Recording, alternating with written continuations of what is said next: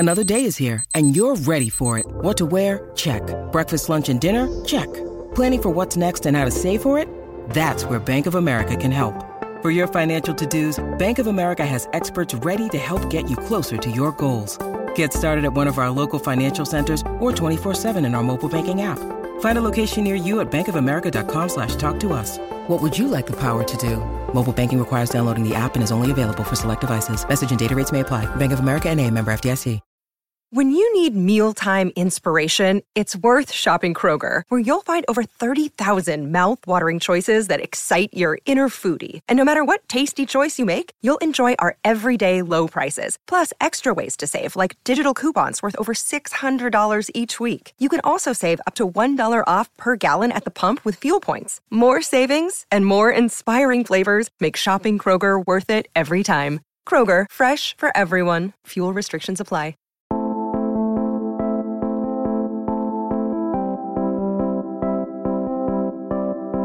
Welcome to Micro, a podcast for short but powerful writing.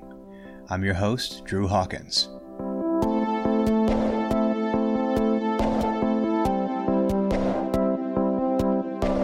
This episode features small pieces that deal in large, heavy concepts. Each involves, in some sense, a loss of innocence and coming to terms with our own mortality. This first story is called Two Boys Downtown at Play. It was written by J. Edward Kruft and published by X-Ray Literary Magazine on July 19, 2020. Enjoy.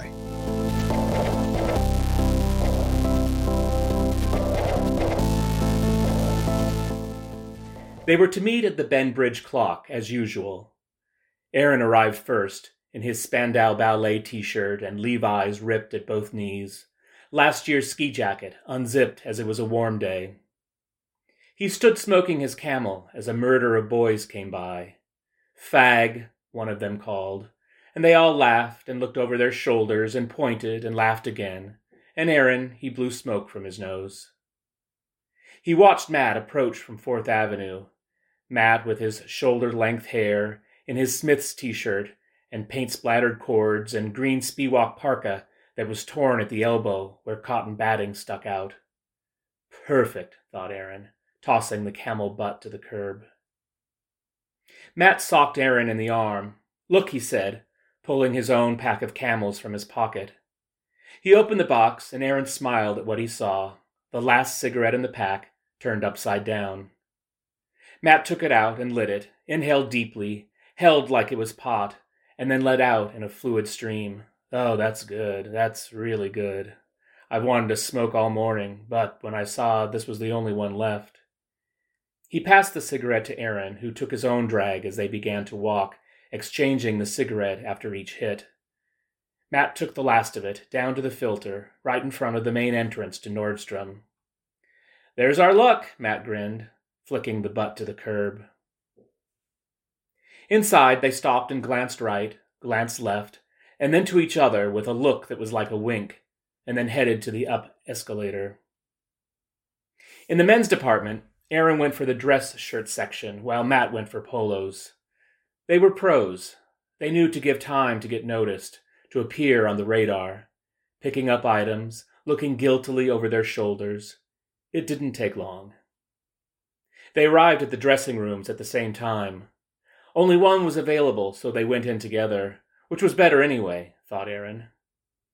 Aaron hung his shirts on the hook, and as he did, he accidentally brushed Matt's arm. And then he brushed it again, not by accident. Matt placed his shirts on the bench, and then in a motion as fluid as that morning's smoke, he shifted around and took Aaron's head in his hands and kissed him hard, warm, tobacco-y, wet. Pulling back, each grinned. First Aaron, then Matt. That's another thing I wanted to do all morning. They zipped their coats up to their chins. Matt put up his hood. They walked with intent, quick but not too quick, down the down escalator, through cosmetics, and out onto Pine Street. The man who nabbed them was meaty and sweating in an ill-fitted suit. He put a hand on each of their shoulders, and they spun around to face him. Nice try, boys. You should know that's the oldest one in the book. All right, off with them. Sir? Asked Matt. The guard clucked his tongue. Passers-by began stopping. The murderer boys jaywalked to see what was up. You must think I'm a real fucking idiot, huh? Just some flunky security guard? That what you think, you little shits? But, sir, take off your fucking coats before I rip them off your scrawny little bodies. Matt and Aaron looked at each other, earnest as hell, and then slowly lifted their hands to their necks, took hold of the zipper pull, and pulled slowly down. Spandau Ballet, The Smiths. The guard's face turned rosy, and then as he chewed for his words, he became crimson. Aaron was certain he would have struck them if not for the crowd. Finally, his arm shot up, and a trembling finger pointed to no place particular. Go! Get the fuck out of my face. Now! The boys turned and started walking away. They were all smiles. And I never want to see you in here again. I will have you immediately arrested for trespassing. Immediately. Spoiled little Bellevue fucks. Matt turned and shouted back, Mercer Island! The guard lurched as if to pursue, and Aaron and Matt broke into a run, all the way to I. Magnin, where the dressing rooms were larger and more luxurious, and where, Aaron hoped, he might get more than just a kiss.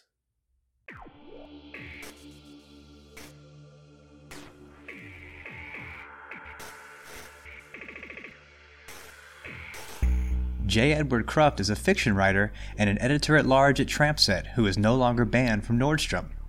You can find him on Twitter at @JEdwardKruft or on his website at jedwardkruft.com.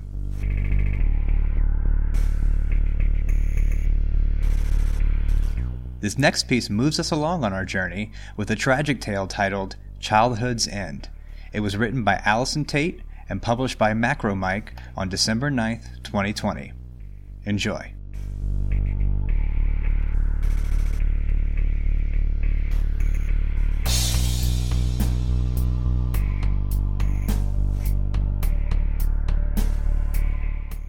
Childhood's End. John, James, Mary, and Martha were inseparable, tied together since birth. They'd lived on the same cul-de-sac, gone to the same elementary school, and grew up being called each other's names.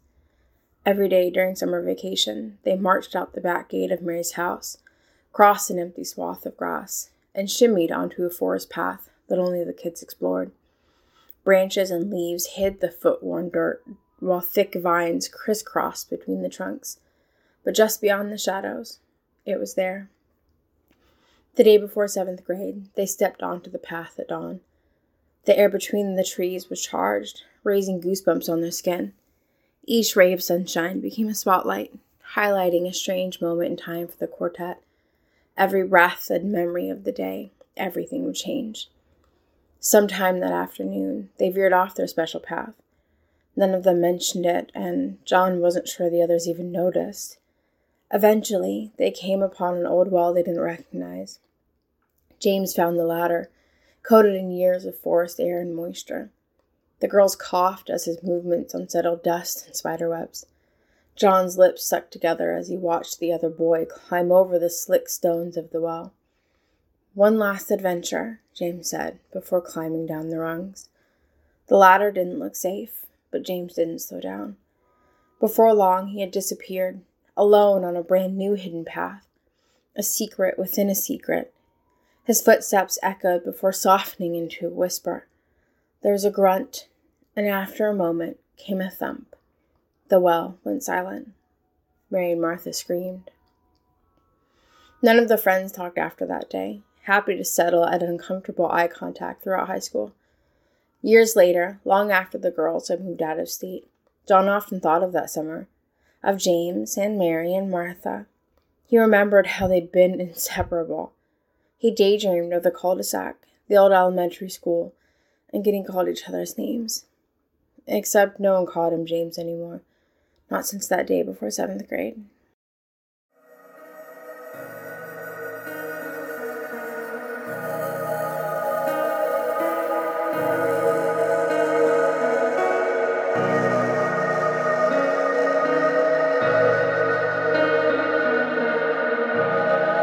Allison Tait lives with her husband, daughter, and corgi, and somehow manages to still get writing done. You can find her on Twitter at RudixVirus1.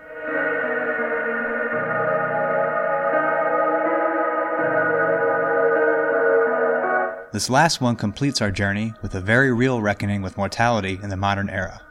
It's called Facing Death in a Pandemic. As its title suggests, this is a non-fiction piece about a medical student's experience working on the front lines of the coronavirus pandemic. It was written by Sophia Yapalater and published by the Annals of Internal Medicine, Volume 173, Issue 5, which was published on September 1st, 2020. I'd also like to provide a content warning here. This piece does involve traumatic death and death from COVID-19, so please do use your discretion. Enjoy.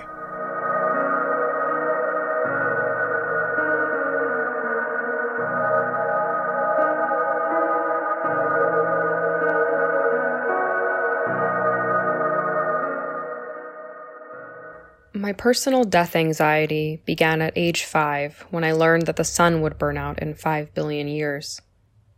I developed elaborate plans to discover another solar system. As I matured, so did my anxiety. My parents would die. Everyone on the subway would die. Later, I lost friends to suicide and my grandfather to cancer. I had to contend with a brain mass, which thankfully proved to be benign. The first patient death I witnessed was in the trauma bay on a cold night in 2019. I entered for an overnight shift just as a man arrived who had been shot in the chest. Before I could even get a mask on, a resident was massaging his heart. After 40 minutes, the attending called time of death and handed me a needle driver, gesturing for me to close the man's splayed-open ribcage. With the team focused on central line placement in the next bay, I approximated his chest, willing every stitch to provide closure for not only the wound, but also his family, to shield them from the gore of our attempts to save him. There were more deaths that year. A teenager dead on arrival whose mother sent a grinning photo for identification. A late-term, unexpected pregnancy loss. A patient with end-stage COPD who wanted to die at home but was too sick for transfer. Finally, an unidentified woman found in cardiac arrest, whose return to spontaneous circulation came under the weight of my frantic, inexperienced chest compressions. Her condition deteriorated 30 minutes later. This time, despite repeated efforts, her pulse could not be maintained. I would like everyone to take a moment of silence, the attending said, to respect and honor the life this woman has lived. We do not know who she is or who her loved ones are. We are her family right now. Later, I thanked the attending. She knitted her brow, looking slightly perplexed.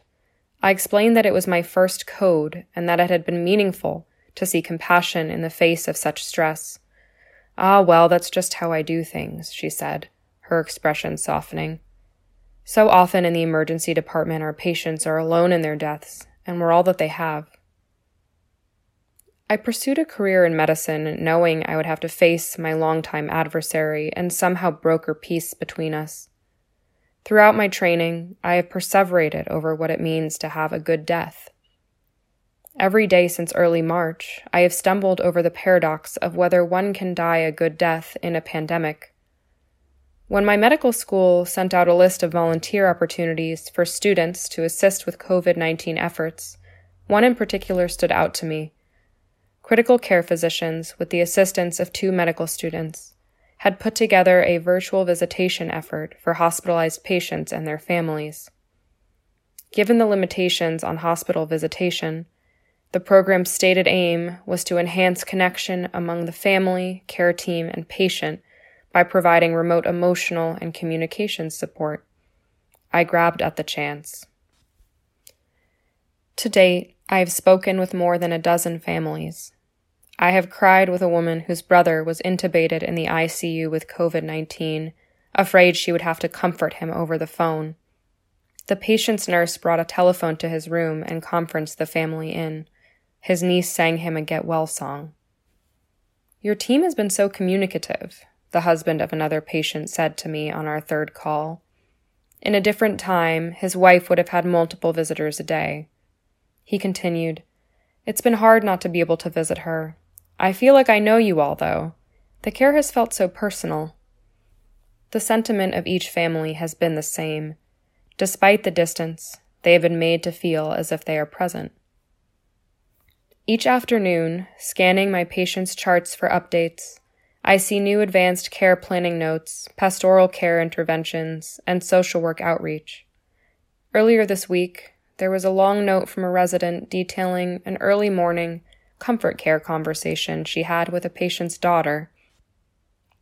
They spoke about the family's faith and how it informed the guiding principles of the patient's life, as well as how to best make a decision consistent with the patient's values. The team FaceTimed the patient's daughter on one of their personal devices. She spoke to her mother and said goodbye. Her pastor was conferenced in to administer last rites. The patient quietly passed shortly after. To ask what it means to die and what it means to die well is fundamentally a human question. As a child, I thought I was alone in this thinking. So many years ago, I was unable to apprehend these ever-present thoughts of mortality. It has been my medical education that has brought clarity to my own enduring anxiety. The role of the physician has always been one of guidance. Death, much like birth, requires careful shepherding. Our bodies have intrinsic ability for both, but benefit from gentle facilitation. In this new era of distancing, medicine has been faced with the challenge of how to provide the solace, grace, and dignity that our patients both need and deserve. To be sure, this is a challenge that will continue as we move forward into an uncertain future. With this awareness has come a surprising peace. I will not avoid death, but neither will I be its passive bystander.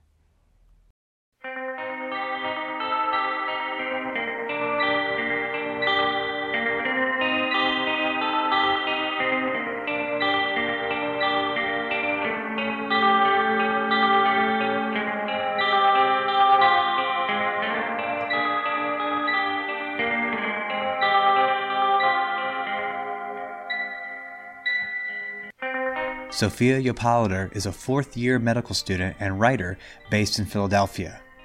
You can find her on Instagram at LoxLoxBagel or on Twitter at @SYapalater. Micro is produced and hosted by me, Drew Hawkins. Original music is by Matt Ordez. You can find all of the information about this episode's writers, their featured work, and the publications where they were published in the show notes. Subscribe to the show and check out some of our other episodes on Spotify, iTunes, Google Podcasts, or wherever you listen to podcasts. And you can always find our shows at micropodcast.org. Follow us on Twitter, Facebook, and Instagram at Podcast Micro. Thanks for listening.